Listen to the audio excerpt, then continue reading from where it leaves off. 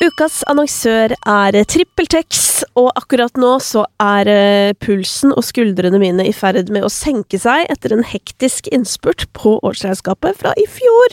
Fordi, ja, selv om alt ligger til rette for meg, sånn at jeg enkelt kan holde styr i papirer og regnskap og den slags, så det liksom alltid bitte litt som henger igjen sånn helt på tampen av året. Men heldigvis så har jeg nå tatt en skikkelig sjau og funnet alt som manglet av kvitteringer, sendt det rett inn i TrippelTex, og så det altså orden på sakene. Og det som så utrolig deilig jo jo at sånn, hvis man har for eksempel hjelp av en regnskapsfører, eller at vi flere som på en måte jobber i regnskapet, så det liksom så greit, fordi alt tilgjengelig for alle. Så nå driver jeg da og lener meg tilbake, mens de andre ferdigstiller og holder på, og det deilig. Og så vet jeg jo at jeg har sjansen til å være enda bedre i 2024, og få enda litt mindre å gjøre et år fra nå, hvis jeg bare bruker TrippelTex-appen og gjør alt som ligger altså å vente på meg for å gjøre livet mitt lettere. Hvis du også har lyst til å teste og få deg et lettere regnskapsliv, så kan du prøve TrippelTex 2 uker gratis ved å gå inn på trippeltex.no/gratis. Nei, men så bra at vi kunne gjøre det sånn her da. Hvor sitter du nå egentlig? Nå sitter jeg bare hjemme i egen stue. Ja, ikke sant? Jeg har nærkontakter av meg som litt sånn mest sannsynlig har fått korona. Så da kjente jeg at skal man dra med seg den smitten rundt til andre folk? Det skal man ikke. Nei, man skal jo på en måte ikke det, men det jo fader i meg. Jeg tror jeg snart den eneste jeg kjenner som ikke har det akkurat nå. Ja, selv altså. Jeg går bare og venter, jeg. Ja. Så dukker nok opp på et tidspunkt. Ja da, det gjør det. Men så lenge man kan unngå det, så det jo greit. Men podcasting vel ikke helt fremmed for deg heller, Matilda? Nei, ikke helt. Jeg gjorde en sånn nyhetspodcast i høst, og så gjorde jeg i 2020 så hadde jeg en meget low-key podcast med bestevenninna mi og manageren min. Så ja, har gjort litt podcast. Ja. Hva det som har gjort at du har blitt fristet til å holde på med det da? Det noe med det konseptet med at ingen ser deg, som jeg synes veldig deilig. Som en rar ting å si for en artist. Men, nei, jeg vet ikke. Jeg har alltid liksom likt min favorittting sånn i jobb. Har alltid vært når jeg kan gjøre radiointervjuer, for eksempel. Jeg liker jo å snakke. Så det vel noe med det da. Jeg vet ikke, det føles veldig sånn fritt. Og så det ikke noen regler i podcast, og det liker jeg. Der skiller du deg jo litt fra resten av kollegene dine, vil jeg si, som hvor mange kanskje vil si at nettopp det å være på radiointervju, for eksempel, det verste med hele jobben. Ja, det mange som synes det? Ja. Nei, altså, men jeg føler jo at det på ganske mange måter litt sånn utypisk, fordi altså, hvis jeg kunne valgt, så hadde jo jeg bare gitt ut masse musikk, og aldri trengt å på en måte vise det frem på noe annet sted enn Spotify og plater, liksom. Jeg ikke så glad i den oppmerksomheten. Så jeg tror det derfor jeg synes det deilig med radio og podcast og steder der jeg ikke trenger å synes. Men ja, hvordan forholder du deg til konsertformatet da? Nei, nå det lenge siden jeg har forholdt meg til det, men det det jo naturlige årsaker til. Nei, jeg har jo liksom... Jeg turnerte jo veldig mye i starten. Jeg har jo... Ja, jeg ikke så gammel, men jeg har jo holdt på med det her veldig lenge. Så jeg turnerte jo liksom kanskje de første 3-4 årene, ganske sånn jevnt og trutt, overalt. Og da synes jeg det var gøy, men så har det på en måte bare blitt mindre og mindre gøy. Så nå jeg mer sånn, nå synes jeg det morsommere hvis det kommer, hvis det en gang iblant da. Hvis det ikke liksom hele tiden, for da blir jeg veldig fort sånn, altså det ikke det at jeg ikke koser meg, men jeg koser meg mer med andre ting. Ja, for dette blir jeg jo veldig nysgjerrig på da, når du sier at du også på en måte syns det nesten var gøyere på starten. Hva det som har forandret seg, tror du? Jeg tror at jeg har bare fått mer smaken for å lage musikken enn å fremføre den. Og jeg har jo alltid likt det, for jeg har jo alltid skrevet min egen musikk og sånne ting, men jo mer jeg har kommet inn i den der produsentbiten av det, og jobber for masse andre artister, så det bare noe med den prosessen da, som gir meg så mye mer. Og det gir meg veldig mye å gi ut musikk og på en måte høre folks forhold til låter. Det gir meg veldig mye. Og det kan også gi meg mye å opptre live, men hvis det blir for mye av det, så blir jeg veldig sliten. Ja. Interessant. Altså, dette her ja, du altså, allerede nå, bare i løpet av de første minuttene, så har vi allerede klart å plassere deg litt sånn på siden av artistsamfunnet. Ja. Jeg tipper det kommer flere ting du kan plassere meg der på. Ja, la oss begynne med det med en gang. Da. Hvilke andre ting er det du føler skiller deg fra artister flest? Ja, nei, det er jo kanskje altså det igjen da, det har jo med liksom synlighet å gjøre, men for eksempel hele liksom sosiale medier-biten er jeg jo jeg vil ikke si kanskje, jeg er ikke nødvendigvis så dårlig på det, jeg bare synes det er så kjedelig. Og liksom, jeg har jo ofte fått høre fra plateselskap og sånne ting at legge ut litt mer og filme litt mer og dele litt mer. Og så blir jeg veldig sånn, men kan ikke jeg bare få sitte her og lage noe musikk da? Må jeg det? Og jeg skjønner jo at det selvfølgelig har masse å si, og hadde man på en måte giddet å lagt ned den innsatsen da, så får man jo sikkert masse igjen for det. Men jeg er veldig sånn jeg tror jeg er litt sånn gammeldags kanskje på det. At jeg synes det er liksom musikken som skal være det viktigste da. Og ikke sponsorsamarbeid på Instagram, liksom. Mm. Men det er jo mange som på en måte gjør det da, eller i hvert fall det sponsgreiene litt for å rett og slett få si at man hadde råd til smøret da, men for å få råd til Jarlsberg på toppen, hvis du skjønner. Ja, god metafor. Så det er jo ja, så jeg er ikke imot det. Altså, de som vil gjøre det, og de som på en måte får noe ut av det, må for all del veldig gjerne gjøre det. Jeg har ingenting imot det, men det bare det er ikke meg, liksom. Passer ikke for meg. Med mindre det er noe som er liksom veldig sånn OK, dette har jeg lyst til å gjøre. Ja, men det er nettopp det. Det der er jo sånn som jeg også har tenkt mye på i senere tid, og spesielt etter jeg på en måte begynte å jobbe med andre folk enn meg selv også, som kanskje er litt sånn interessert i at jeg skal gjøre kommersielle samarbeid, hvis du skjønner. Og det er sånn, jeg har aldri hatt noe imot det, i det hele tatt på en måte. Det er jo bare det der å finne den eller de tingene, eller merkevarene, eller produktene, eller hva det måtte være, som er sånn, som er deg, på en måte. Og det finnes jo noen sånne veldig få tilfeller av fullstendig overlapp, liksom, hvor det passer perfekt. Og da, det som er så interessant med det også da, for meg i hvert fall, så er det da som å lage et gøy program på NRK, eller skjønner du? Fordi det er sånn, det føles 100%. Så naturlig og nærliggende at det er fullstendig ukleint, mens med en gang noen er sånn, hei, kan du poste 2 bilder av bla bla bla med rabattkode hashtag show her, altså sånn, da er det med en gang for min del sånn, nei, det jobber ikke hjemme. Det må føles genuint, liksom, og det er noe med sånn,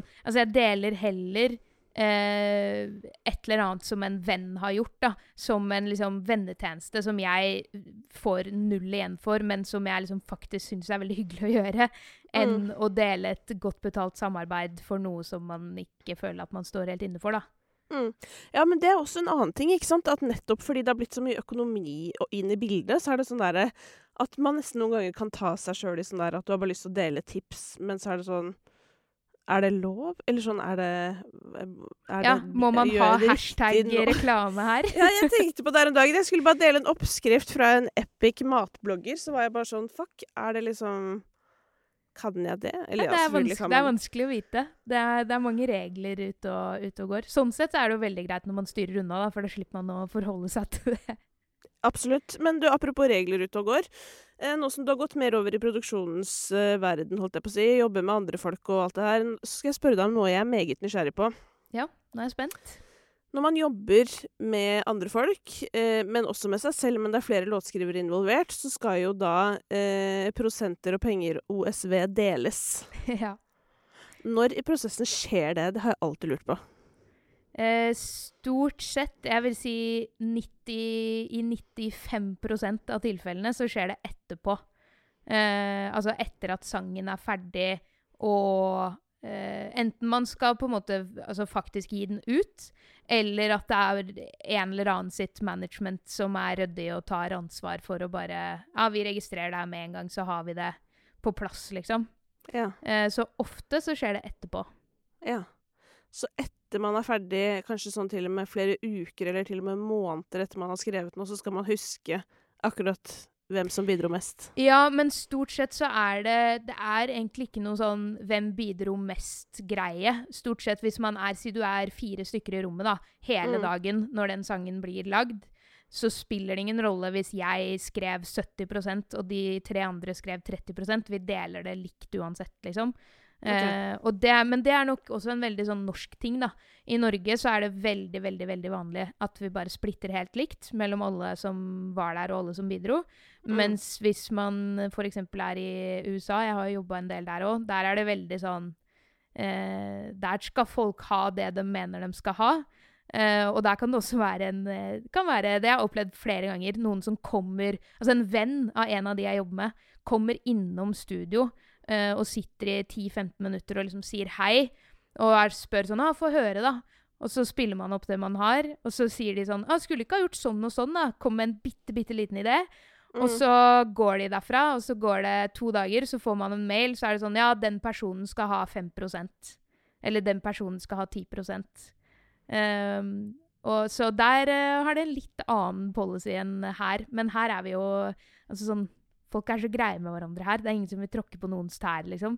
Så jeg tror ingen hadde turt å si sånn, ja, men jeg skrev jo strengt tatt den låta. Du gjorde jo ingenting, liksom. Det tror jeg ingen hadde turt å si her, selv om man kanskje føler det. Men hvis du da liksom kommer hvis du da hadde på en måte vært den som tar den praten der før på en måte man begynner, ja. Hvor populær blir du da? Det kommer vel litt an på hvem man jobber med, da. Jeg tror mange ikke ville satt så pris på det. Men så tror jeg igjen at det mange andre som altså hvis man på en måte sitter med en følelse av, og liksom på en måte en oppfattelse av seg selv, da, at man vet at ok, jeg kommer nok ikke til å gjøre like mye som de andre, fordi jeg ikke så god til å skrive, jeg her mer for å på en måte mene. Hvis man vet det, så kan man nok være liksom ydmyk på at sånn, nei, men det helt innenfor. Dere tar den prosenten, liksom. Men det jo også veldig mange som ikke har så god selvinnsikt i sessions, da, på hva man bidrar med og ikke. Så jeg vet ikke. Jeg har aldri prøvd å være den personen. Jeg tror ikke jeg skal begynne nå. Jeg bare synes det gøy, for det litt sånn derre det sånn her jeg har skjønt at det at ofte sånne ting blir tatt i ettertid, og så blir jeg litt sånn, tenk hvis jeg på min jobb skulle sagt etterpå hva det koster. Eller sånn, du vet, det sånn, det går jo ikke. Jeg skjønner hva du mener. Det litt annerledes sånn i forhold til, hvis det bare produksjon, for eksempel. Ja. Hvis jeg blir spurt om, kan du produsere den låta her for en artist, da avtaler man alt på forhånd. Da avtaler man pris for produksjonen, hvor mange liksom, prosent royalties produsenten skal ha, sånne ting. Så da blir det avtalt. Men i en session hvor man skal liksom, lage noe helt fra scratch, da det gjerne etterpå. Men det lurer jeg også på, fordi det jo på en måte sånn, hvordan bestemmer man hva man koster som produsent? Det kjempevanskelig. Jeg synes det så vanskelig. Og altså, jeg har jo produsert mine ting ganske lenge, og da det jo ikke noe pris, på en måte. Det det jo, ja, det kommer i så fall fra min lomme til min lomme. Så jeg synes det dritvanskelig. Og det litt sånn, man må på en måte begynne et sted, og så jobbe seg, eller det i hvert fall sånn jeg tenker da, jobbe seg på en måte opp til å, at det innenfor at du tar mer betalt enn du gjorde første gangen, på en måte. Men der også det jo så enormt sprik i hva folk tar betalt. Du kan ha liksom alt fra 5.000 kroner for å produsere en låt til 35.000 kroner. Og da jo det gjerne, det ene på en måte egentlig ikke mer riktig enn det andre, men det jo hva den personen selv føler at dens tid verdt, da. Men det klart, det jo, der det nok også veldig skjevfordeling blant kvinnelige og mannlige produsenter. For mannlige produsenter har ikke så veldig vanskelig for å ta seg godt betalt, og så tror jeg, nå det ikke så mange av oss kvinnelige, men jeg tror vi alle litt mer sånn, kan jeg be om dette da? Det for mye? Men nei, det en balansegang, så det vanskelig. Man må på en måte bare prøve seg fram, da. Det litt det jeg har gjort. Liksom, forhørt meg litt med folk, og vært liksom, hva tenker du innenfor? Og så prøver man noe, og så begynner man der, og så må man bare sakte jobbe seg oppover. Ja. Men hvor mange damer er det som produserer i Norge om dagen? Jeg vet ikke. Jeg gjetter på at man kan telle på 2 hender, kanskje, hvor mange det er. Ja. Så jeg kjenner til, altså utover meg selv, så kjenner jeg til, altså Fay Wildhagen produserer jo, Bendik produserer. Hvem flere er det som produserer? Jeg kan ikke komme på... Ari? Jo, ja, og så har vi jo, herregud, hva heter hun? Gucci. Gucci produserer, ja. Ja. Så, altså, det kommer jo flere og flere, da. Og det er jo helt sikkert kjempemange som jeg ikke vet om også, som på en måte enten ikke har fått vist seg frem ennå, eller som ikke snakker så høyt, eller, ja. Så jeg håper jo at det blir mer, da. For jeg vet jo om, altså de jeg vet om er jo blant de beste produsentene jeg vet om, uavhengig av kjønn. Så det er jo bare litt sånn, ja, det henger igjen at det er en manns rolle. Men altså sånn, er det noen grunn til det, tror du? At det er færre kvinnelige produsenter? Jeg tror jo at jeg tror det er litt sånn todelt. Jeg tror at den ene grunnen er at fra man er liten egentlig, så får man jo alltid høre eller se at alt av sånn tekniske ting er veldig guttete. Det er mer naturlig at gutter er gamere, eller at de kjøper en dyr data fordi det er kult, eller at de bygger en egen, eller at de lærer seg koding, eller hva det nå måtte være. Og så er ikke det så på en måte vanlig da, at jenter gjør. Så jeg tror at det er en ting, det er på en måte den forventningen om at, ja, men det driver jo ikke dere med. Og så tror jeg at når man først gjør det, så henger det også igjen at folk er så vant til at menn gjør det, at man tenker at de er flinkere, rett og slett. At man ikke får mulighet da, til å vise hva man kan. Og det er jo kanskje den tristeste delen av det, fordi man kan jo på en måte... Det er vanskelig å gjøre noe med stereotyper sånn fra man er liten, men det at alle burde få muligheten til å faktisk prøve, da, det synes jeg burde være en selvfølge, egentlig. Men opplever du at du blir møtt annerledes på en måte når du kommer og tilbyr dine tjenester enn mannlige kolleger? Ja, det synes jeg. Jeg synes det har blitt bedre og bedre, men det har jo vært... det er jo fordi at jeg på en måte har måttet bevise at jeg kan, da. Altså for 1,5 år siden så ga jeg ut et album som jeg hadde produsert hele albumet, bortsett fra 2 låter eller sånn. Og så var det utrolig mange som sa til meg, både folk i musikkbransjen og folk utenfor, så var det sånn, hvem har du lagd det her med? Og så sa jeg, nei, ja, hvilken låt tenkte jeg? Nei, den låta der. Nei, den har jeg lagd, liksom. Ja, men hvem har produsert det, liksom? Ja, det har jeg gjort. Ja, men hvem hjalp deg? Ingen hjalp meg. Jeg gjorde det selv, liksom. Og så er det bare en sånn evig sirkel. Man måtte overbevise om at man har gjort det. Og så når man først da på en måte når frem, da, det har jeg gjort, så har jeg liksom opplevd flere ganger at sånn, så går det en uke, og så får jeg en melding fra samme person som er sånn, du har ikke lyst til å produsere en låt for den og den. Og da er jeg sånn, ok, men for en uke siden så trodde du ikke på at det var meg, og nå er det greit, liksom. Og det føler jeg kanskje ikke at gutta må bevise på samme måte. Der er det litt mer sånn, fett, du er musikkprodusent, har du gira på å jobbe med artisten min? Ja, det er litt sånn både artig og trist å høre deg fortelle det her, for jeg føler det er veldig sånn beskrivende for mitt arbeidsliv også på mange måter.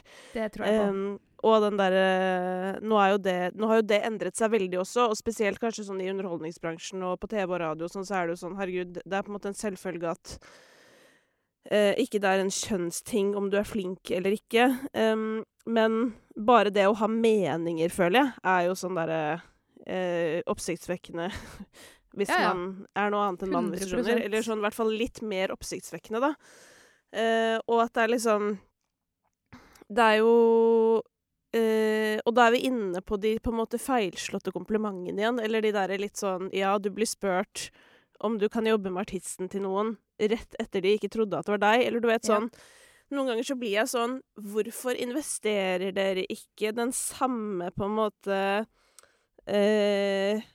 ikke smisking, men bare sånn, hvorfor vil dere ikke ha god S med oss også, eller sånn fra start? Eller du vet sånn, hva må bare gå ut ifra at på en måte noen kan få noe ut av deg på et tidspunkt, da. Fordi det det her jeg synes er rart at sånn da det folk i bransjen som på en måte tenker at du ikke så viktig, hvis du skjønner, helt til de finner ut at de kanskje trenger deg likevel, da. Ja. Og så blir jo på en måte problemet over på din side, fordi at da jo du egentlig litt irritert fordi du ble behandlet dårlig for en uke siden. Men for at du skal kunne på en måte pursue denne karrieren, så må du jo svelge de kamelene, fordi du kan jo ikke sitte og tenke sånn, fuck deg, jeg gidder ikke å jobbe for deg, fordi da får du jo heller aldri på en måte bevist det. Ja, men det blir jo en sånn ond sirkel, da. Og det du sa med å sånn svelge kameler, det gjør man jo ofte.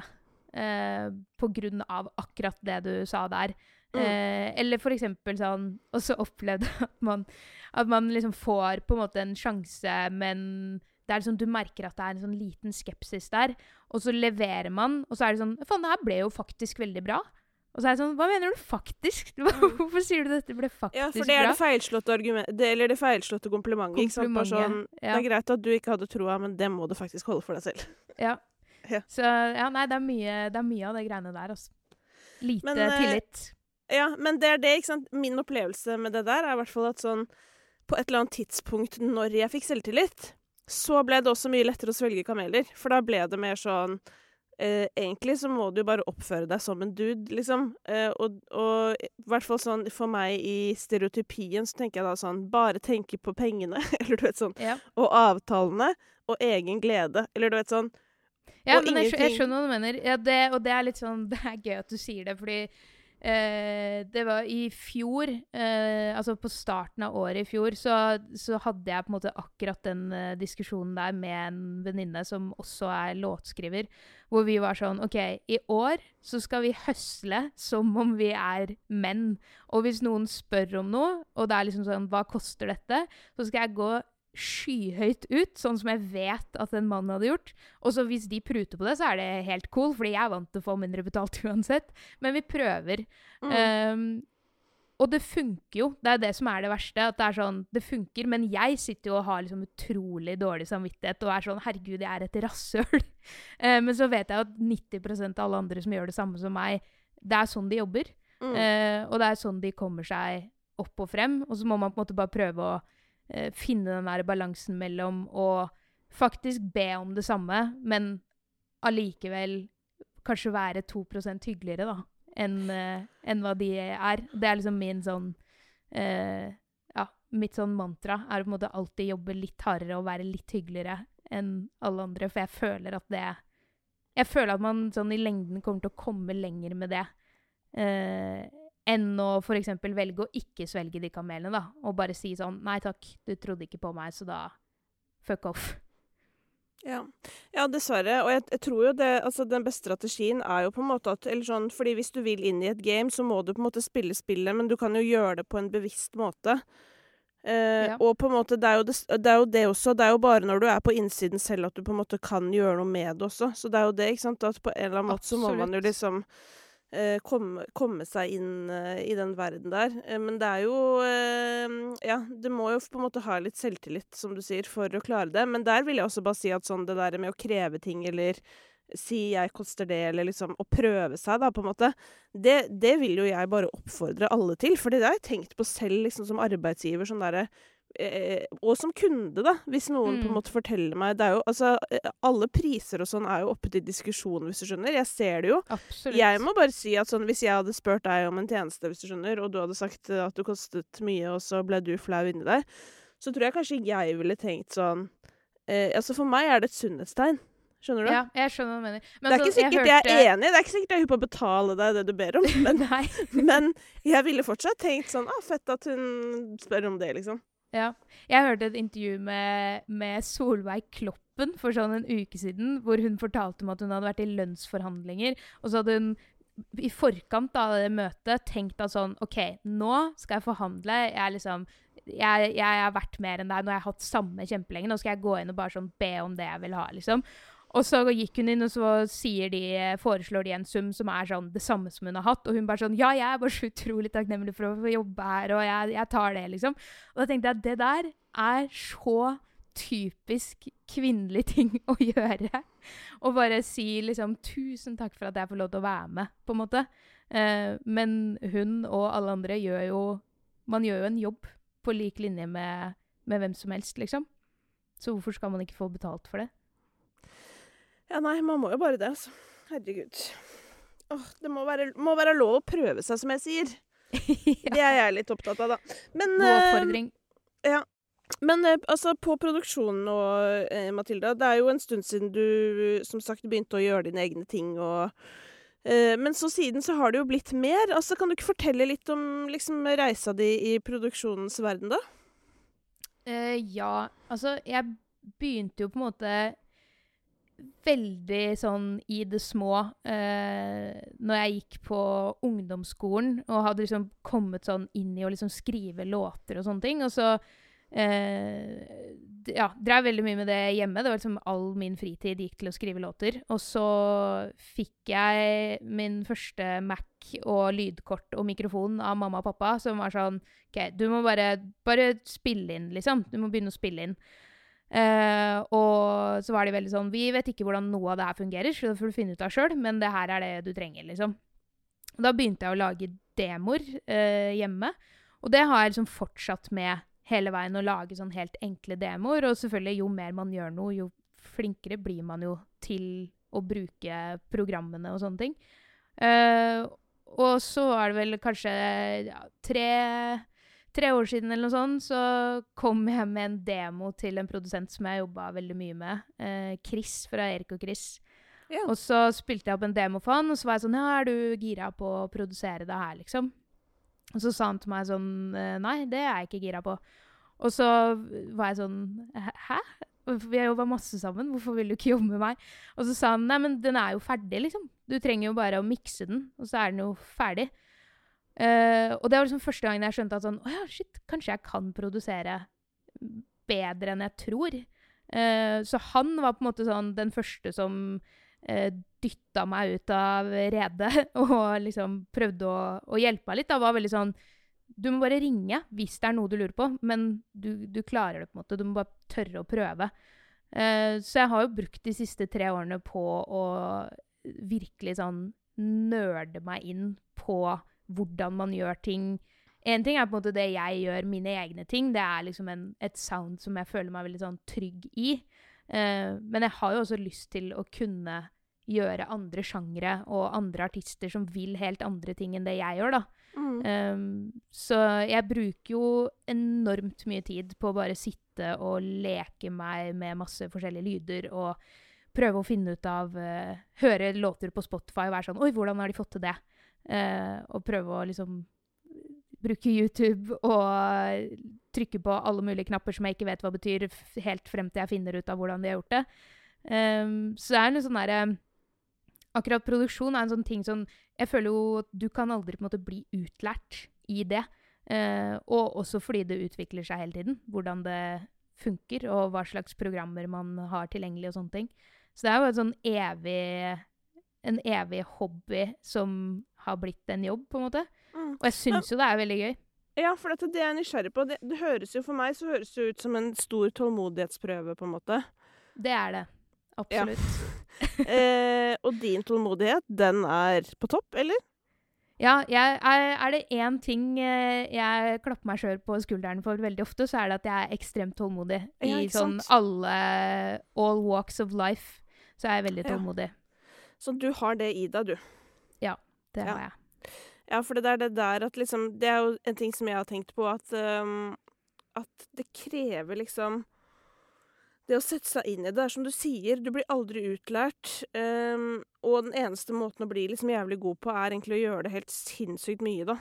Å være nysgjerrig, altså at du kanskje har den kombinasjonen av at du er veldig tålmodig, men også veldig nysgjerrig, og liksom hele tiden har lyst til å finne ut av hvordan lagde de den synten, og hvordan blir vokalen så smooth her, og bare Ja, og jeg har nok en litt sånn det er nok sånn drømmeren i meg, tror jeg, som har liksom vært helt siden jeg var liten. At jeg har liksom alltid hatt en sånn holdning om at sånn, ja, men hvis du får det til, så skal jeg få det til. At du begynte jo også på 0, på en måte. Så hvis jeg bare jobber hardt nok, så burde jo jeg også klare det her. Så jeg tror at den delen også veldig sånn, det skal mye til for at jeg faktisk ringer noen og spør. Noen som jeg vet at sånn, du vet hvordan du gjør det her. Jeg kan ringe deg og spørre, men jeg vil ha prøvd på en måte alle muligheter først, før jeg eventuelt ringer og spør.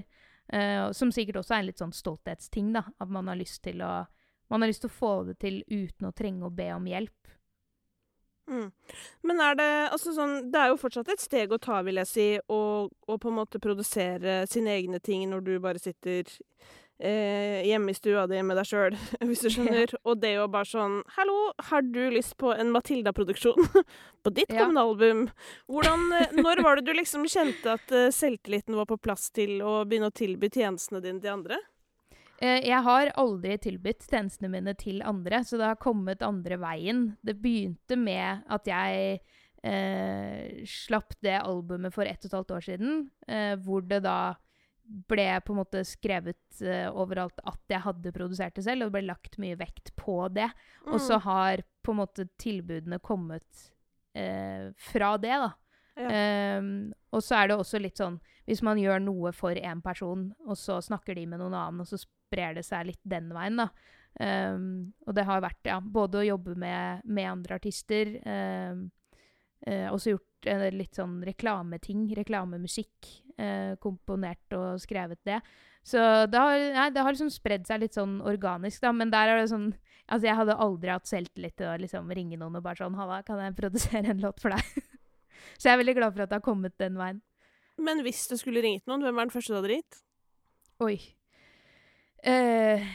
Norsk artist, liksom. Eller det jo det nerve. Det jo, hvis man skal ringe noen, så må det nesten være en norsk artist. Nei, jeg vet ikke. Hvem hadde jeg ringt da? Veldig godt spørsmål. Kanskje sånn noe helt sånn utypisk, sånn Karpe, liksom. Noe helt sånn utypisk meg. Merkelig nok, det var akkurat det jeg tenkte du skulle svare. Var det det? Ja, jeg vet ikke hvorfor. Så predictable av meg. Jeg fikk det i magefølelsen. Ja, nei, men sånn noe liksom, jeg sitter og jobber med noe hiphop-greier nå, og det liksom, det har jeg aldri gjort før. Men det jo kjempegøy, fordi plutselig så det masse på en måte dører som åpner seg inn i en verden som jeg ikke så kjent i, og da har jeg heller ikke noen sånn forhåndsbestemte regler i hodet mitt på hva som lov og hva som ikke lov, som jeg kanskje har til en viss grad når jeg gjør for eksempel mine ting, da. Så alle ganger som jeg får lov å gjøre noe helt annet, så synes jeg jo det veldig gøy, og veldig sånn, det en utfordring på en måte beste måte, da. Men hvem var den første artisten du jobbet for som produsent utenom deg selv? Det var Sval. Ja. Med hennes norsk comeback i fjor. Ja. Vi skrev den sammen, og så produserte jeg den. Og så har vi også gjort masse andre ting med Sval som forhåpentligvis kommer ut etter hvert. Ja. Men hvordan opplevde du det, da? Nei, altså, i begynnelsen så synes jeg det var dritskummelt. For vi satt jo her og lagde den låta, og lagde liksom, ja, på en måte det jeg i mitt hode så på som en demo, da. Og så var det vel egentlig bare Sval som var sånn der, det så fett at vi liksom lager en låt nå som liksom både skrevet og produsert av liksom kvinner, da. Og jeg var sånn, hæ? Skal jeg produsere det her? Og jeg fikk jo helt packeren. Men så det noe med liksom sånn, når noen annen sier at de tror at du kan gjøre det, så blir det så mye enklere. Og hennes folk og hennes team også veldig sånn, det var nok kanskje første gangen at jeg ble møtt som produsent på lik linje med alle andre, da. Det var aldri noe spørsmål rundt at jeg skulle gjøre det. Det var bare en selvfølgelighet for de. Så det ble jo en veldig fin opplevelse.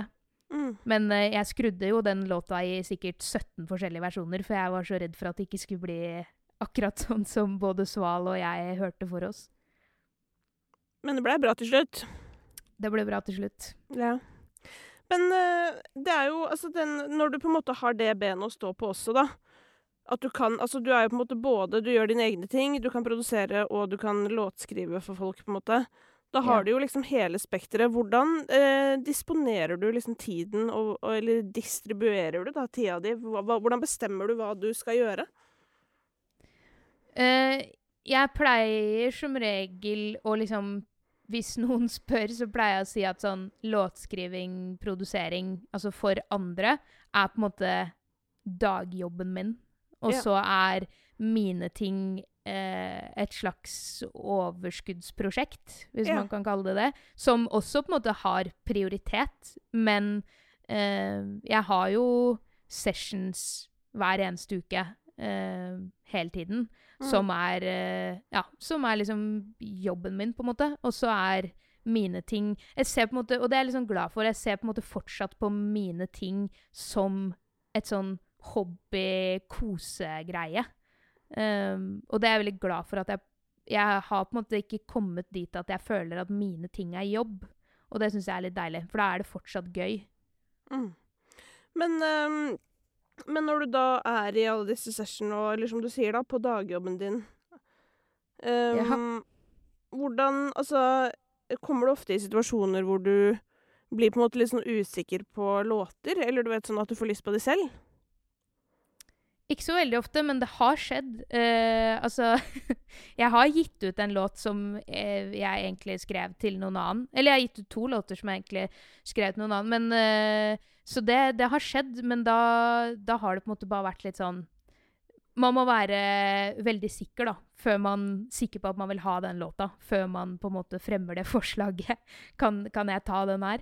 Så ja, det har skjedd, men det skjer ikke så veldig ofte. Jeg tror det er noe med at når man sitter i et rom og skriver noe som er ment for noen annen, så selvfølgelig legger man liksom sine egne erfaringer og følelser og sånne ting i det, men det er allikevel en liten distanse der, fordi det er noen annen sin historie.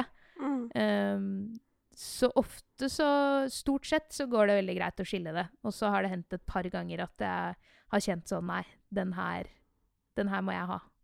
Hva er det som avgjør det? Hva er det som gjør at du føler at du må ha noe du egentlig skulle gi bort? Det er veldig vanskelig for... Det er bare en følelse, liksom. At man føler en eller annen sånn tilknytning til den låta hvor man ikke helt klarer å gi slipp på det, da. Det er ikke... Nei, jeg vet ikke hvordan man skulle forklart det noe bedre, annet enn at det er liksom... Du bare får en følelse av at sånn, men det her er jo min låt. Men hvis det for eksempel da er en låt som er liksom, som du føler kan bli en stor låt da, og du tenker sånn, tenk hvis man kunne plassert den hos liksom en artist som er større enn deg selv, på en måte. Ja. Klarer du da å liksom tenke sånn, jeg blir jo sikkert rikere hvis jeg gir den bort? Ja, altså, det har også skjedd, så det er jo, det er også en problemstilling, veldig relevant problemstilling, men det er også noe med at sånn, ofte så, hvis en låt føles viktig nok, eller på en måte nær meg da, nok til at jeg er sånn, men jeg må ha den låta, så er det på en måte ingenting i meg som tenker at sånn, den kan du sikkert tjene penger på. Da er det viktigere for meg at det er en historie som kommer fra meg, da. Eller at det er en låt som kommer fra meg, enn noe annet. Jeg er sånn generelt veldig dårlig på å tenke penger når jeg jobber med musikk. Ja, og hvordan fungerer det? Nei, altså overraskende bra for så vidt, men men altså jeg har holdt på med det her siden jeg var 16, og jeg var jo kanskje de, skal vi si, 6 første årene, minst 6-7 første årene, så var det jo mye knekkebrød og dra hjem til min bror og spise middag, for eksempel. Men det var på en måte aldri sånn... Jeg følte aldri at det ikke var verdt det. Eller at... nei, jeg burde finne på noe annet, eller jeg burde skaffe meg en vanlig jobb. Det har liksom aldri vært et alternativ, da. Jeg har liksom alltid... Men igjen, det er den der drømmeren i meg som alltid har hatt en veldig sånn følelse av at sånn, men det kommer til å gå. Du må bare stå i det. Stå i å være broke, liksom. Og så kommer det til å ordne seg. Da høres det jo også ut som du på en måte er på rett sted, da. Altså det her som jeg har hengt meg så veldig opp i. Jeg har jo sånn tanke om at hvis du ikke har det sånn som du der beskriver, så finnes det jo andre jobber, hvis du skjønner. Ja, men det er helt sant, og det er sånn jeg på en måte alltid har tenkt at hvis jeg på et eller annet tidspunkt føler at sånn, nei, nå tror jeg tar meg en jobb ved siden av, eller jeg gjør noe annet en stund, så er det på en måte ikke viktig nok, da. Og da er det heller ikke noe vits. Da kommer jeg i hvert fall ikke til å få til noe. Hvis jeg har en 9-4-jobb ved siden av musikken, og skal jobbe med det på kveldene og i helgen, liksom, det kommer jo ikke til å gå. Jeg må på en måte legge all min tid på dette hvis jeg skal få det til, da. Mm. Men hva er det som driver deg til å liksom lykkes som låtskriver og produsent, da, som er det du i all hovedsak driver med nå? Det er sånn todelt. Den ene delen er det at jeg syns det er så gøy, og jeg syns liksom den prosessen er så altså det kan jo selvfølgelig være begge deler. Man har jo også mange sessions hvor det ikke blir noe som helst. Men så er det de gangene hvor man har en session, gjerne da med noen som man har kjempegod kjemi med, og når det på en måte klikker, at det liksom, man finner på en måte låta da, så den følelsen er så sånn euforisk og magisk at det kan på en måte ikke byttes ut med noe som helst. Og så er det igjen den litt sånn drømmende, urealistiske delen av meg som er litt sånn, ja, men det er jo andre folk som har fått det til før meg, på en måte. Hvorfor skal ikke jeg få til det? Jeg har liksom aldri hatt en plan B. Det har aldri vært et alternativ. Jeg prøvde jo å overtale mamma og pappa til at jeg skulle få slutte på skolen allerede på ungdomsskolen for å jobbe med det her fulltid. Og det var ganske hardt nei på det. Men så fikk jeg slutte når jeg gikk på videregående, så jeg gjorde jo det. Så jeg har liksom altså jeg har ikke vitnemål engang, liksom. Så jeg har virkelig ingen fallback plan. Så det må bare gå. Ja, du er en av de som har droppet ut fra videregående, ja. Ja, det er jeg. Ikke sant? Hvor tidlig var det? Etter 2. klasse. Så, eller altså, jeg begynte på siste året og gikk 3 uker, og så droppet jeg ut. Ikke sant? Og da hadde jeg brukt hele den sommeren på å ja, det begynte med at jeg liksom fremmet forslaget for mamma og pappa. Hva tenker dere om det? Og da skulle jeg slippe mitt debutalbum den høsten. Mm. Og jeg merket jo at de var veldig skeptiske, men de var på en måte ikke, jeg skjønte med en gang at det er ikke nei. Det er ikke sikkert det blir nei. Så vi snakket helt sånn enormt mye om det, og så ble vi egentlig enige om at sånn, men jeg prøver. Så jeg begynner og ser, og så tar vi liksom første uka, setter seg ned med lærer og skolen, liksom, og prøver å finne ut en plan, da. Og så hadde jeg en lærer som bare syntes at det jeg holdt på med var noe tull, og at det var ikke mulig å liksom leve av musikk, og det var en hobby, og hun skulle i hvert fall ikke legge noe som helst til rette for meg. Og da fikk jeg fikk helt knekken, så det endte liksom 3 uker inn med at jeg satt sånn våken og gråt midt på natta på rommet mitt, til mamma og pappa kom inn og bare, du kan slutte på mandag, det går bra liksom. Vi tester det, og så funker det ikke, så kommer vi og henter deg, og så må du flytte hjem igjen og fortsette. Men nei, det har jo gått greit. Guri, ja, dette var nytt for meg, Matilda. Ja. Men det er jo, ja, for det er jo den er vrien, altså, sånn, hvis man skal prøve å sette seg i foreldrene dine sitt sted, liksom, det er jævlig vrient, men det er liksom, samtidig så er det derre, altså, skolen går jo liksom ikke noe sted. Du kan jo alltid ta skolen, liksom, altså sånn, ja, altså, Bjørknes, eller hva det heter, står der og venter på deg. Ja, det gjør det. Vi har snakket veldig mye om det i ettertid, da. Og jeg har liksom spurt sånn, litt det som du sa nå, hvordan var det for dere på en måte, eller hva slags samtaler hadde dere uten meg rundt det, liksom. Og jeg tror at sånn hovedgrunnen da, til at de sa ja, var vel fordi at de skjønte at jeg skulle ikke være en sånn high school dropout. Jeg skulle ikke droppe ut av skolen og gjøre ingenting. Jeg skulle jo slutte på skolen for å gjøre noe annet. Og så merket de vel også liksom drivet som jeg hadde da. At ja, at det verdt å prøve det. Og så var det jo veldig klare regler på at jeg flyttet inn med storesøstera mi i Oslo, og jeg måtte skaffe meg en ekstra jobb, sånn at jeg kunne betale husleie. Jeg måtte lære meg å vaske klær og lage mat. Og så var det liksom... Ja, det må man. Så fikk jeg beskjed om at liksom, du får teste 1 år. Ja. Og hvis det ikke funker, så er det vi som bestemmer at du skal hjem igjen, liksom. Ja. Så jeg jobbet jo som bare det første året for å liksom bevise at sånn, ok, jeg skal i hvert fall ikke... Det blir flaut hvis jeg feiler nå, så nå må jeg bare prøve alt jeg kan. Ja, ikke sant? Ja, fordi hvis ungen min på et eller annet tidspunkt sier sånn Mamma, jeg har lyst til å bli rapper og slutte på videregående, eller skjønner du, så er det litt sånn litt usikker på det. Men altså, jeg har tenkt samme selv, at hvis mine fremtidige barn kommer til meg og er sånn, det er ikke så gira på skolen, så er det blir jo veldig sånn dobbeltmoralsk av meg å si nei, men samtidig så er det sånn, da skal du ha en solid plan, for at jeg skal si ja til det. Ja, men det er jo nettopp det da, det kanskje endte opp med i ditt tilfelle, var jo kanskje at du jobbet hardere enn du noensinne har gjort, på en måte. Både med jobb på si, med musikken, og så tror jeg også, altså, mamma og pappa har også sagt at jeg er yngst av 4 søsken, så de har også sagt at sånn, det gikk jo bra med de 3 andre, så vi tenkte sånn, du er nummer 4, du får bare prøve. Ja. Og så ser vi hvordan det går. Så, nei, det ble eksperimentet til slutt. Ikke sant? Hvis jeg hadde vært eldst, så tipper jeg at jeg ikke hadde fått lov. Men som yngst så tror jeg de liksom skjønte at nå er det 3 stykker som har gått den akademiske veien, så kan du like gjerne få prøve på det du har lyst til, og så ser vi hvordan det går. Ja. Men fordi, hvor gammel har du blitt nå, hvis det er lov å spørre om sånt? Nå er jeg snart 28. Ikke sant? Så du har jo liksom vært i bransjen i sånn 12-13 år da? Ja, noe sånt. Begynner å dra seg til litt.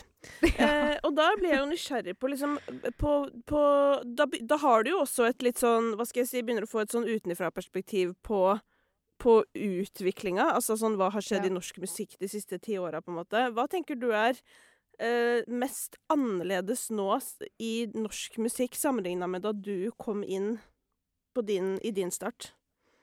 Det er...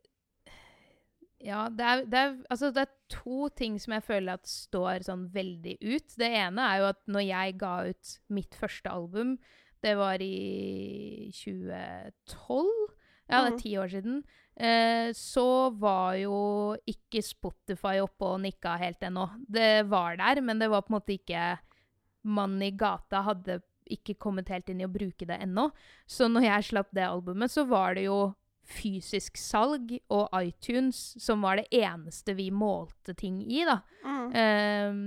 Og det var liksom VG-lista var fortsatt en greie, liksom. Og, Fordi dette var vel på den tiden da Jonathan from Spotify alltid skulle si en melding før man skulle høre på en sang.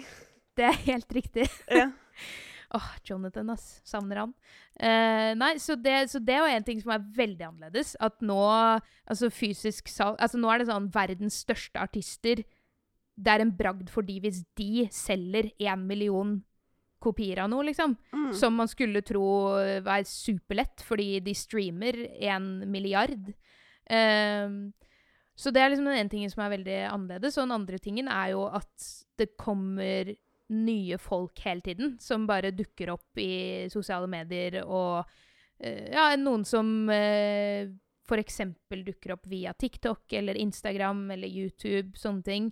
Eller er med på Paradise Hotel, for den saks skyld, og blir signet etterpå. Så det er liksom, det er veldig mye større flyt i artister. Det er veldig mange flere. Ja. Og det er sånn, i starten av på en måte det skillet, så tror jeg at og da var jo liksom, jeg var fortsatt kjempeung, men fordi at jeg begynte så tidlig, så følte jeg meg veldig fort sånn gammel, og følte veldig fort at sånn, nei, hva skal jeg gjøre nå liksom? Nå kommer det nye folk hele tiden. Men så har det på en måte utviklet seg mer til å bli en sånn, ok, men da kan jeg jo heller hjelpe de.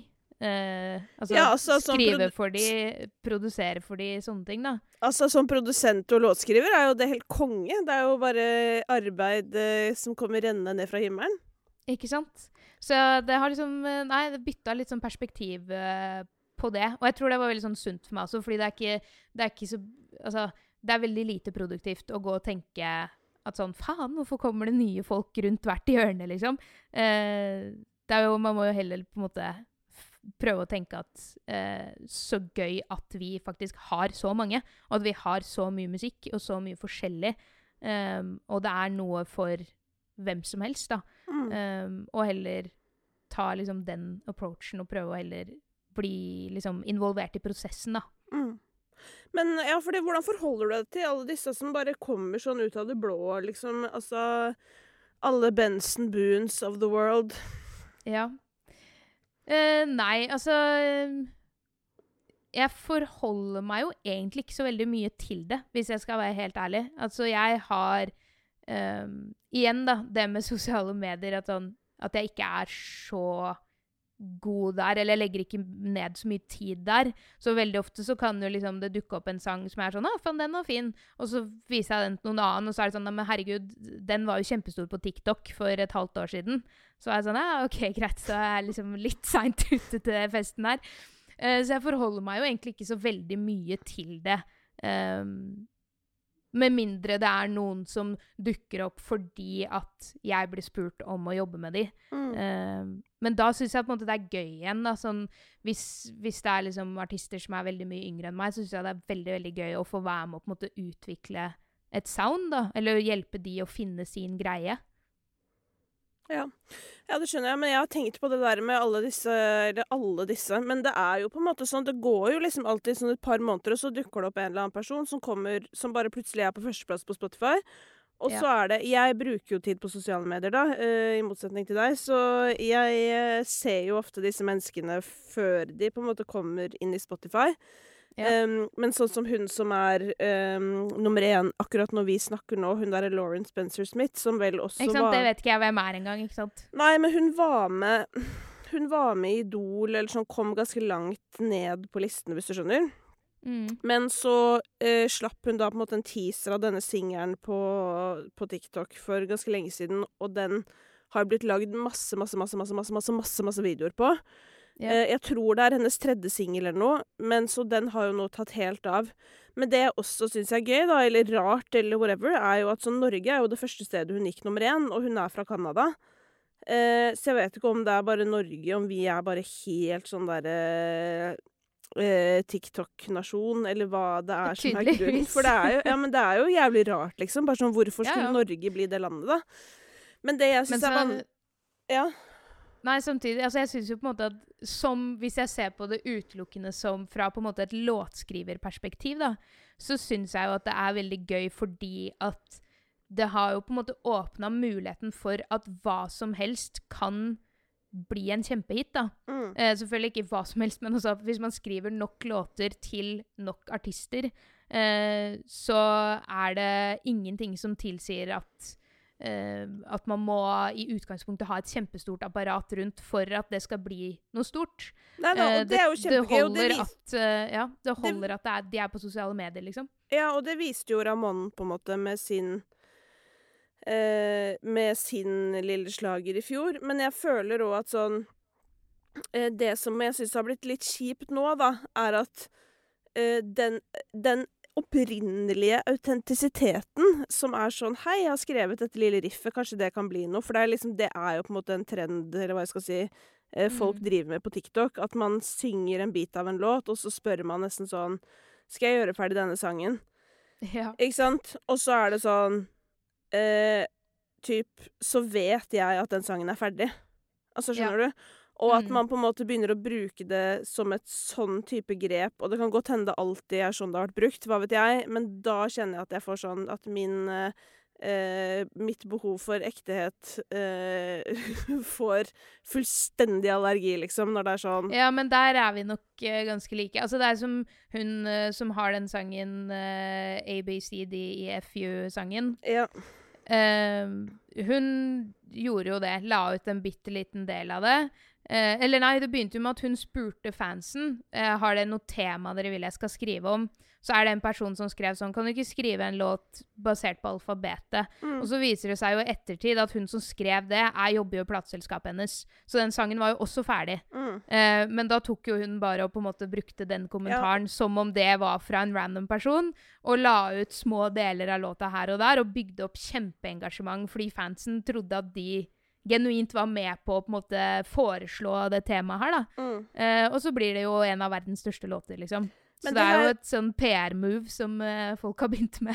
Ja, og det som jeg også synes som også fascinerer meg, da, at på en måte det som fanger meg med folk på Instagram og TikTok og sånn, jo de der ekte folka som bare noen ofte litt snålinger, litt annerledes og liksom skikkelig fine folk som jeg har lyst til å se på.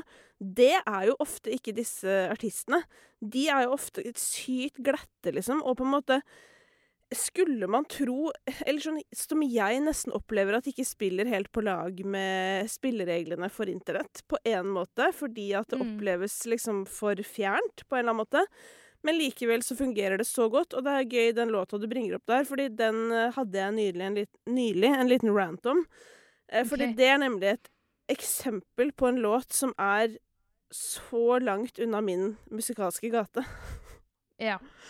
Fordi det sånn, kan du fortelle, altså sånn derre, si en sang som forteller deg mer hva du skal føle når du hører på den, eller sånn, det så insisterende, det veldig sånn, det så brautende, og veldig sånn denne sangen, nå må du skjønne hva den sangen handler om, eller jeg føler liksom at det blir sånn prakka på deg, liksom. Ja, jeg føler at det en skje som blir stappet ned i halsen min, liksom, eller bare sånn, og det ikke min favoritt, da. Jeg liker å få på en måte bitte litt plass til å selv føle hva sangen Ja.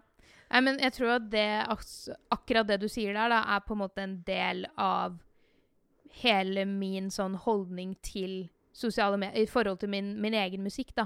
Holdning til sosiale medier og den biten der, at og det sikkert ganske mange som vil mene at det litt sånn naivt, men jeg veldig sånn, jeg vil heller gjøre ting på min måte, på den måten jeg alltid har gjort det på, og så tar det lengre tid før jeg forhåpentligvis liksom får en stor låt som enten for meg så spiller det liksom genuint ingen rolle om det en av mine egne låter, eller om det en låt jeg har skrevet for noen annen, men jeg vil heller på en måte gjøre det på altså det blir feil å si riktig måte, men på en litt sånn autentisk måte, da. Og så får det heller ta lengre tid enn å bruke på en måte litt sånn skittende triks for å prøve å komme dit fortere, hvis det gir mening. Men av låter du har skrevet for andre, hvilken du mest stolt av? Oi, det et godt spørsmål. Jeg tror altså, en av de låtene som jeg har skrevet for andre, som jeg mest stolt av, en låt som jeg stjal til meg selv. Som jeg faktisk endte opp med å gi ut. Og det Her Too. Det tror jeg kanskje en av de låtene jeg mest stolt av. Og det nok både fordi at det en litt sånn tekstmessig, en sånn låt som jeg aldri hadde skrevet før, som litt mer altså det veldig sånn sårbart og litt hardt på en måte, og jeg var veldig sånn, skal jeg ta den låta her selv, men samtidig det var bare et eller annet som var sånn, men jeg må ha den låta, og det også den låta kanskje som jeg har fått mest på en måte sånn tilbakemeldinger på at folk har kjent seg igjen i, da. At det litt sånn der et tabu-tema. Og for de som ikke har hørt den, hva tema? Nei, altså temaet i den jo at man altså man har en ny person som man sammen med, eller du har en ny person i livet ditt, men alt du gjør å tenke på den forrige personen du var med. Og på en måte den handler om på en måte hele den prosessen da, med hva du føler i den situasjonen. Hvordan skal jeg ta meg ut av denne situasjonen? Hvordan skal jeg gå tilbake, eller skal jeg glemme det som var å gå fremover? Hvordan kan jeg gjøre det på mest mulig riktig måte da? Og det tror jeg en sånn ting som veldig, veldig mange sikkert har opplevd, men det ingen som snakker om det, fordi da høres det ut som en douche, liksom.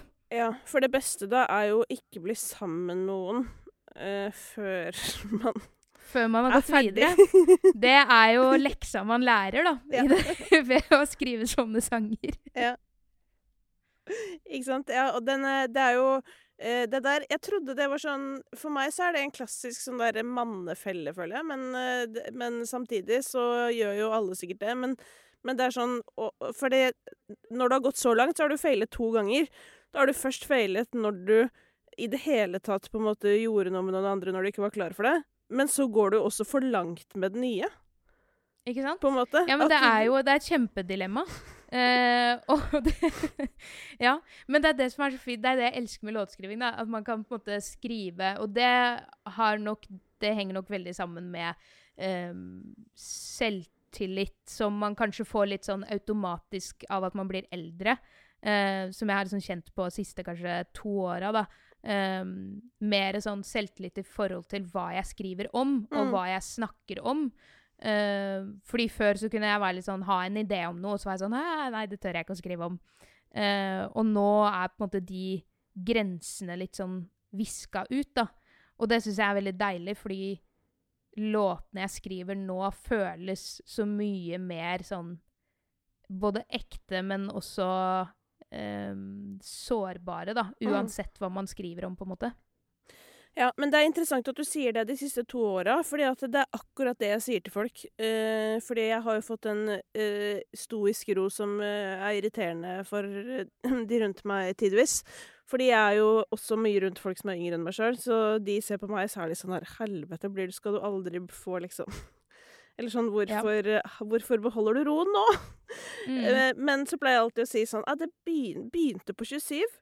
Ja, men det sant det der, altså. Fordi jeg også har jo selvfølgelig, altså fordi at jeg begynte så ung, så har jo jeg da vært alltid med de som eldre enn meg. Ja. Og bare jobbet med de som eldre enn meg. Og alle de har liksom vært sånn, men det kommer, vet du, det kommer med alderen, og så har jeg vært sånn, det kommer med alderen, så utrolig sånn gammel ting å si. Ja, og det utrolig provoserende, og det innser jeg, ikke sant? Og det sånn der, du kan ikke forutse at sånn, når jeg blir sånn 27-28, da kommer jeg til å liksom våkne med en annen selvtillit. Jeg skjønner at det vanskelig å ta inn over seg, men nå har det skjedd med deg også, da.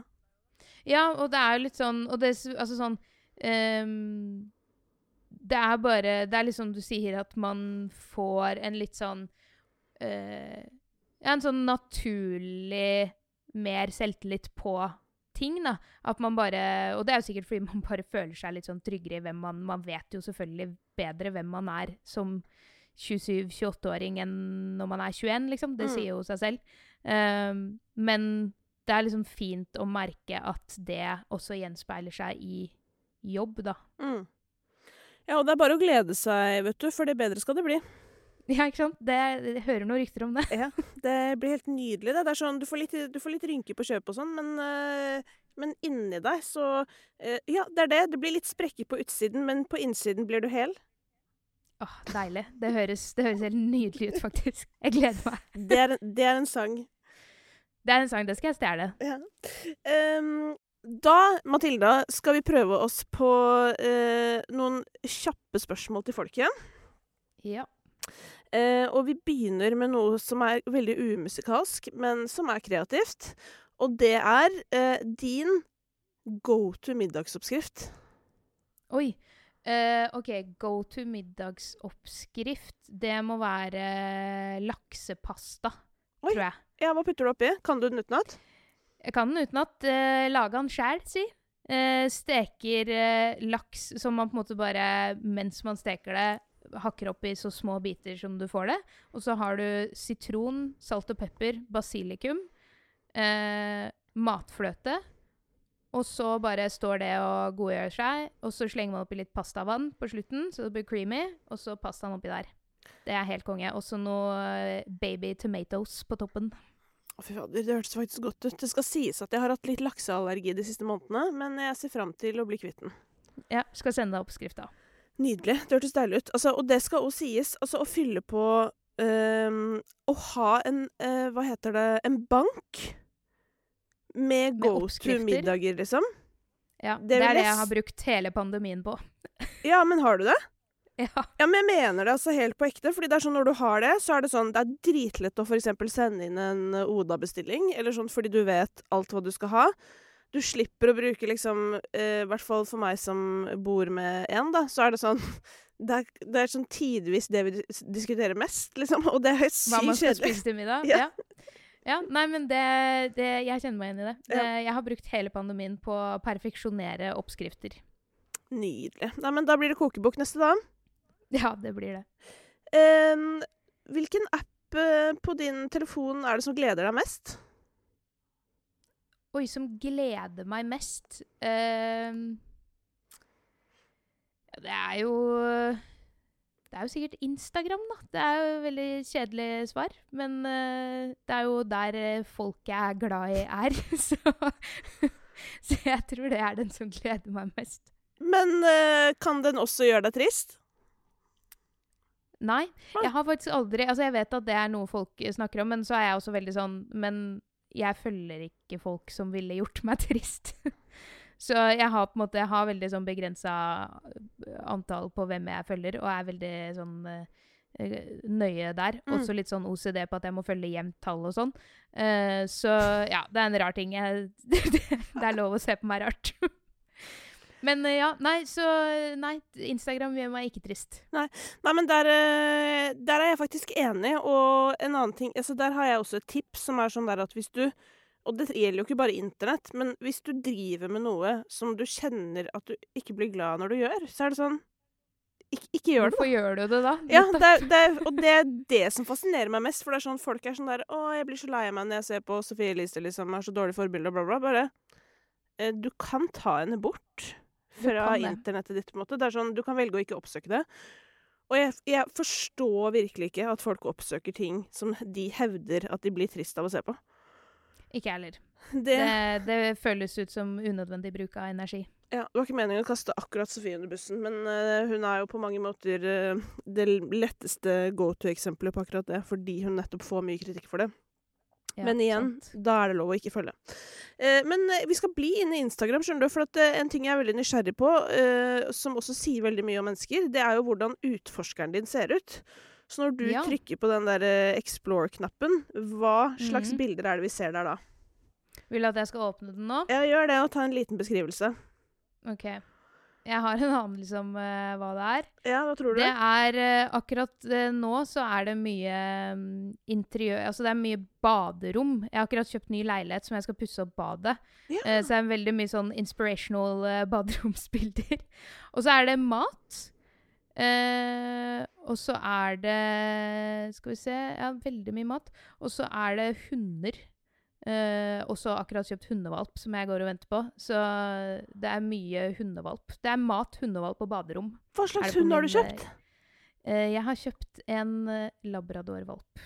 Nei, men Gud av meg.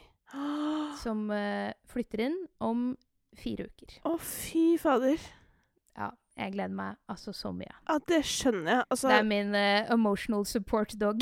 Ja, men vet du hva, jeg må si at for meg, det er sånn, det sitter faktisk litt langt inne at jeg ikke har hund, hvis du skjønner, fordi jeg har på en måte innsett at jeg har på en måte litt sånn begrensninger som gjør at jeg ikke kan ha det akkurat på dette tidspunktet i livet, men så har jeg jo heldigvis noen jeg får lov å passe, men det er så mye glede i hund, liksom. Du kan få passe min, vi kan gå tur, du er hjertelig velkommen. Ja, vet du hva? Så gjerne. Og det som også er at studio jeg sitter i er jo på Grønland i Oslo. Så det er jo veldig sånn sentralt. Så vi er litt sånn hundehub her også. Sånn der hvis noen trenger å sette fra seg hunden sin på dagtid, så er det bare sånn, bare ring! Å, det er veldig koselig. Ja, det er faktisk sykt koselig. Men oppussing av bad, jeg er jo, altså... Jeg synes ikke den Exploreren din hørtes så veldig fremmed ut fra min. Jeg har vel kanskje litt mer sånn strikketøy og garn og sånn oppi miksen der også, og veldig mye møbler som er blitt opphengt i det siste, eller i pandemien. Men hva er det som, altså hvilke elementer skal på plass på ditt nyoppussede bad? Nei, altså det skal jo renoveres 100%, så Ikke det sant? blir jo alt. Men så er det sånn prøve å finne riktig fliser og riktig innredning, og hva slags dusj skal man ha? Skal man ha dusjdører, eller skal man ha dusjvegg, for eksempel? Tror jeg kommer til å lande på dusjvegg. Så ja, det er mange avgjørelser. Det føles veldig, jeg føler meg sånn ekstremt voksen når jeg sitter og leiter fram alternativer til bad. Ja, det skjønner jeg. Hva blir fargepaletten, tror du? Jeg tror det blir grå og hvite fliser. Det blir en blanding. Og så blir det litt trefarga interiør og svart dusj, tror jeg. Svarte detaljer. Ja. Så jeg håper det blir cleant. Vi får se. Det hørtes sånn ut, altså. Jeg er veldig glad i svarte detaljer. Jeg har fått også dilla på sånn beige og sånn beige og brun sånn cappuccino-palett, som er veldig rart. Bianca Ingrosso-paletten, som jeg kaller det. Hva kalte du den? Bianca Ingrosso-paletten. Åja, er det? Jeg følger ikke hun. Men det er det, ja, for det er egentlig veldig sånn langt unna meg på en måte, men jeg lurer på om det nei, det er et eller annet med, altså det er jo veldig beroligende, ikke sant? Ja, det er det.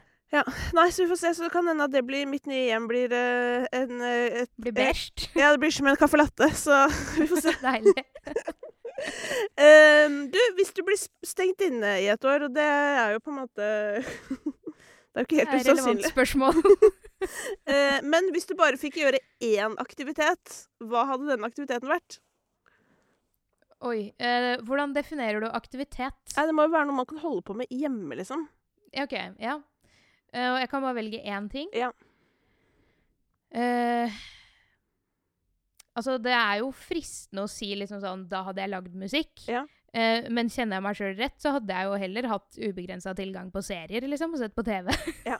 Jeg tror jeg heller hadde gått for det.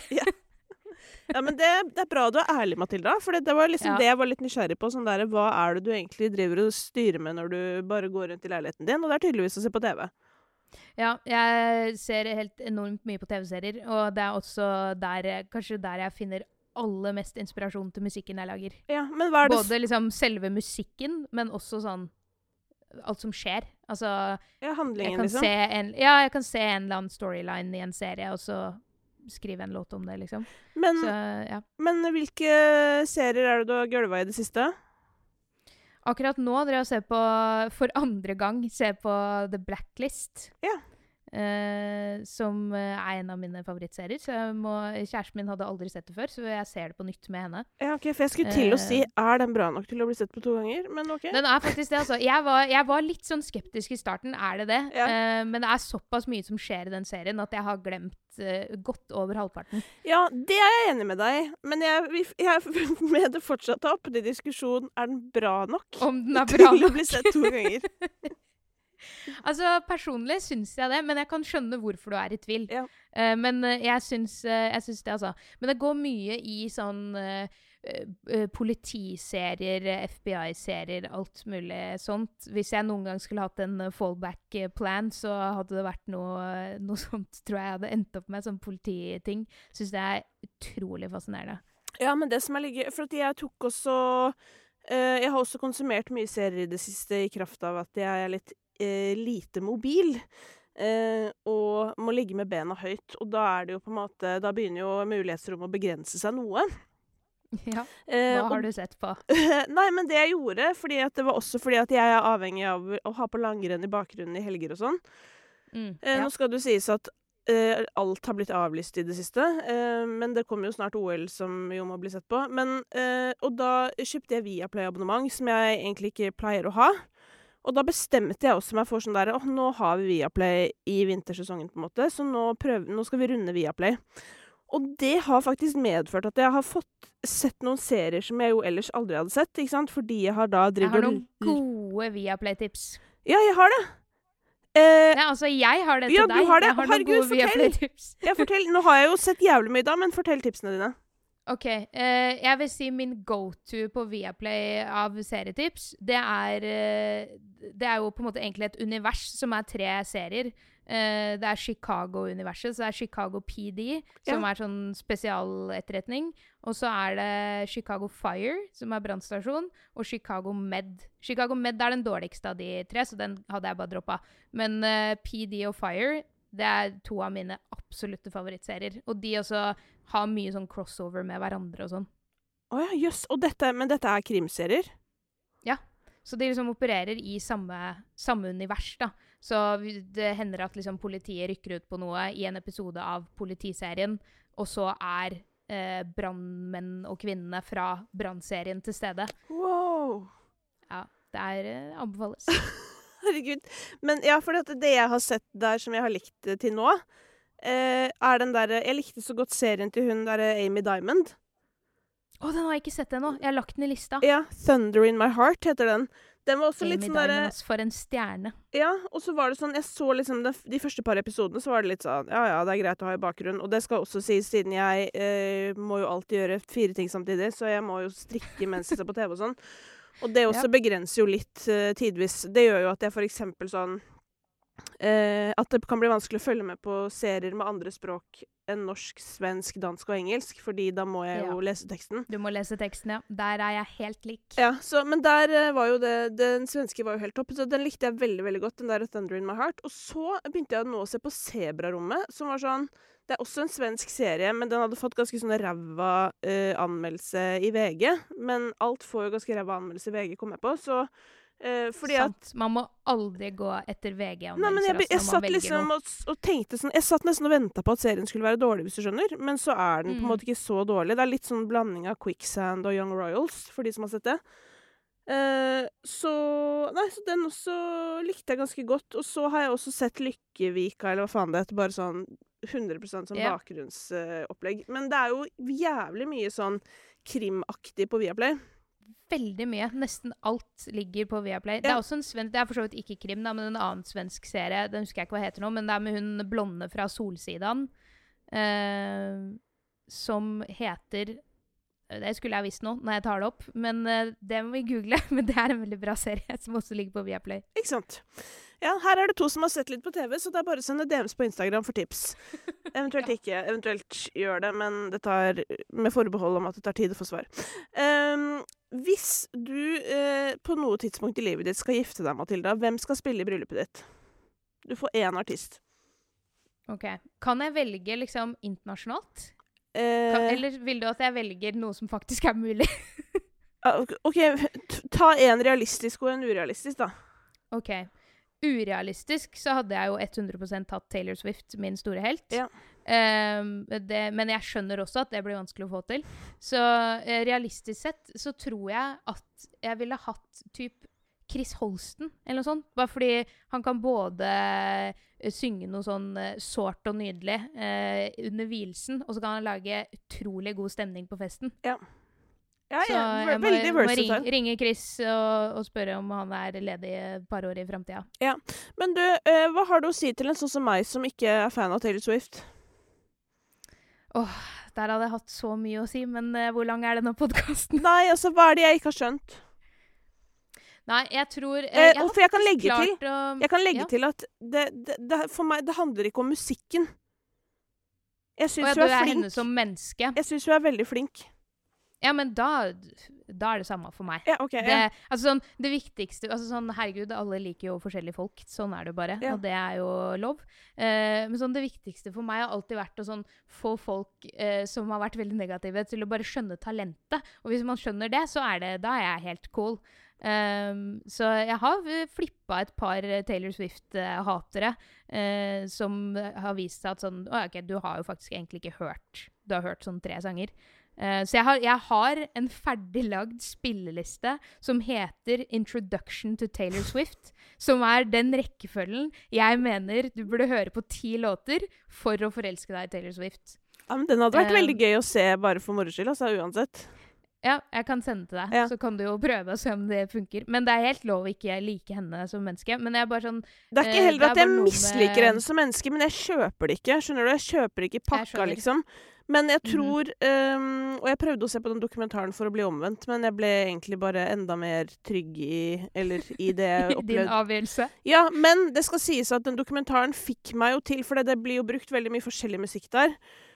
Og da fikk jeg veldig sånn der ja, egentlig den følelsen jeg også alltid har hatt, da, men at sånn der, det er jo noen sinnssykt bra tunes der. Og så tror jeg at det har kanskje jobbet litt mot henne, på en måte, at altså noen av hennes største låter er sånn Shake It Off, og sånn, som er på en måte ganske dritt i den store sammenhengen, da. Ja, altså, men der altså, det er jo litt sånn det er jo helt enig med deg. Altså, mine favorittlåter med Taylor Swift er jo de som på en måte er en del av albumpakka, liksom, som ikke har vært singler. Og det er jo litt sånn det gjelder jo for ganske mange artister, men det er jo litt den der kyniske greia med at vi velger den som er sånn ordentlig irriterende. Som Ed Sheeran, som hadde liksom Shape of You, som er sånn utrolig irriterende sang, men den ble jo kjempestor fordi den har liksom den greia som gjør at det fester seg, da. Men så finnes det jo så mange bedre låter. Ja, det vil jeg si. Ed Sheeran, han har det jo med å være irriterende, da skal sies, men han er jo en jævlig flink og hyggelig fyr, vet du, så det er jo men det er jo også irriterende, på en måte. Men, og det som er klart. Det mest irriterende med Ed Sheeran er at samme faen hva han gjør, så passer det liksom. Altså sånn Ja, han kan gjøre hva som helst. Ja, og det fy faen, det er irriterende. Det er irriterende. Det er sånn. Men det er jo ingenting som er mer irriterende enn når noen er liksom talentfulle, flinke og hyggelige. Ja, og så er det sånn, ja, men at han kan bli med på en liksom reggaeton-låt og høres autentisk ut, det er bare sånn, fy faen. Hvordan det er det faktisk ikke så mange liksom? som hadde klart. Nei, jeg føler han puller av det meste, altså. Men der har jo han nå vært strategisk jævlig smart, da, eller eventuelt bare på en måte bevist at han er en jævlig ålreit fyr, da. Men at han har liksom alltid samarbeidet på tvers, og alltid vært jævlig positiv og nysgjerrig på alle andre folk og andre sjangere og alt det der, som igjen gjør at når han da hopper på diverse samarbeid og alt sånn, så er det jo autentisk fra før, fordi han samarbeidet med liksom grime-artister for hva da, 10 år siden, liksom. Men han er et sånn perfekt eksempel på folk i bransjen, nå selvfølgelig, ettersom det er han da i veldig stor skala, men som er så flink til å alltid på en måte dra andre folk med seg opp, i stedet for å på en måte trykke folk ned for å komme seg selv opp. Så han liksom, det er i hvert fall mitt inntrykk da, at han er en sånn person som veldig gjerne hjelper å løfte for eksempel unge, nye folk opp og frem, da. Og som du sa, ved å samarbeide på tvers av sjangere og sånne ting, at han har på en måte ikke så veldig mye stolthet i om han gjør noe som for andre virker litt rart, så lenge han kan være med å bidra for at noen andre skal få vise seg frem, da. Det synes jeg er veldig kult. Ja, enig, ass. Han ja, fin type. Nå ble jo dette utrolig lite kjapt igjen, som er Story of My Life, men jeg skal prøve 2 kjappe på slutten her. Jeg skal svare veldig kjapt. Er du avhengig av noe, og i tilfelle hva? Ja, jeg er avhengig av snus, og sånn er det. Ja. En dag, jeg har sagt at jeg skal slutte med det den dagen jeg skal ha barn. Ja, ikke sant. Ja, nei, fordi akkurat nå har jeg ikke lyst til å slutte, og da klarer man det heller ikke. Nei, det sier folk. Ja. Jeg har aldri vært avhengig av noen sånne type produkter selv, så jeg kan ikke relatere, men folk klarer å slutte, da. Ja, de gjør det. Ja. De gjør det. Hvis du bare kunne handla på én butikk resten av livet, hvilken hadde det vært? Meny. Den kom utrolig kjapt. 100%. Så allerede der definerte du at det er mat som skal handles, og det er på Meny. Ja. Fordi altså, sånn klær og sånn handler jeg så utrolig sjelden, for jeg synes det er så innmari kjedelig. Ja. Men jeg elsker å lage mat, og Meny er den beste butikken for å handle digg mat. Så ja, Meny. Ikke sant. Nei, men da, Matilda, da kom vi oss igjennom, og da ble vi jo litt kvikke på slutten der. Ja, det var veldig kommet kjapt, det. Ja, det er fint å vite at man har det i seg, hvis du skjønner. Ja. Sånn en sjelden gang iblant. Men hva er planen nå videre? Altså, nå er jo pandemien jeg skal ikke si om den er Ikke jinx det nå. Den lever, men den virker ikke så farlig akkurat nå, hva vet jeg. Altså sånn, men det dagjobben som fortsatt kommer til å stå i fokus i månedene som kommer? Både og. Jeg driver og jobber med et album til meg. Ja. Så jeg må også lage tid til det.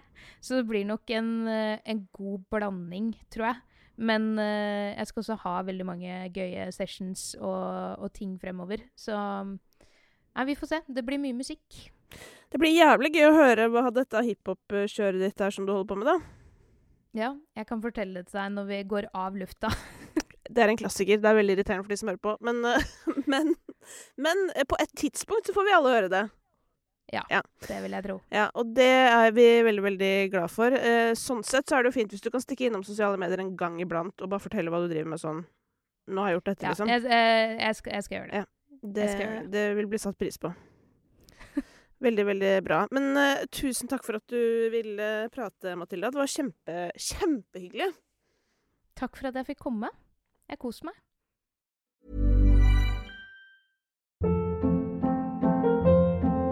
Hold up. What was that? Boring. No flavor. That was as bad as those leftovers you ate all week. Keke Palmer here, and it's time to say hello to something fresh and guilt-free. Hello Fresh. Jazz up dinner with pecan-crusted chicken or garlic butter shrimp scampi. Now that's music to my mouth. Hello Fresh. Let's get this dinner party started. Discover all the delicious possibilities at HelloFresh.com.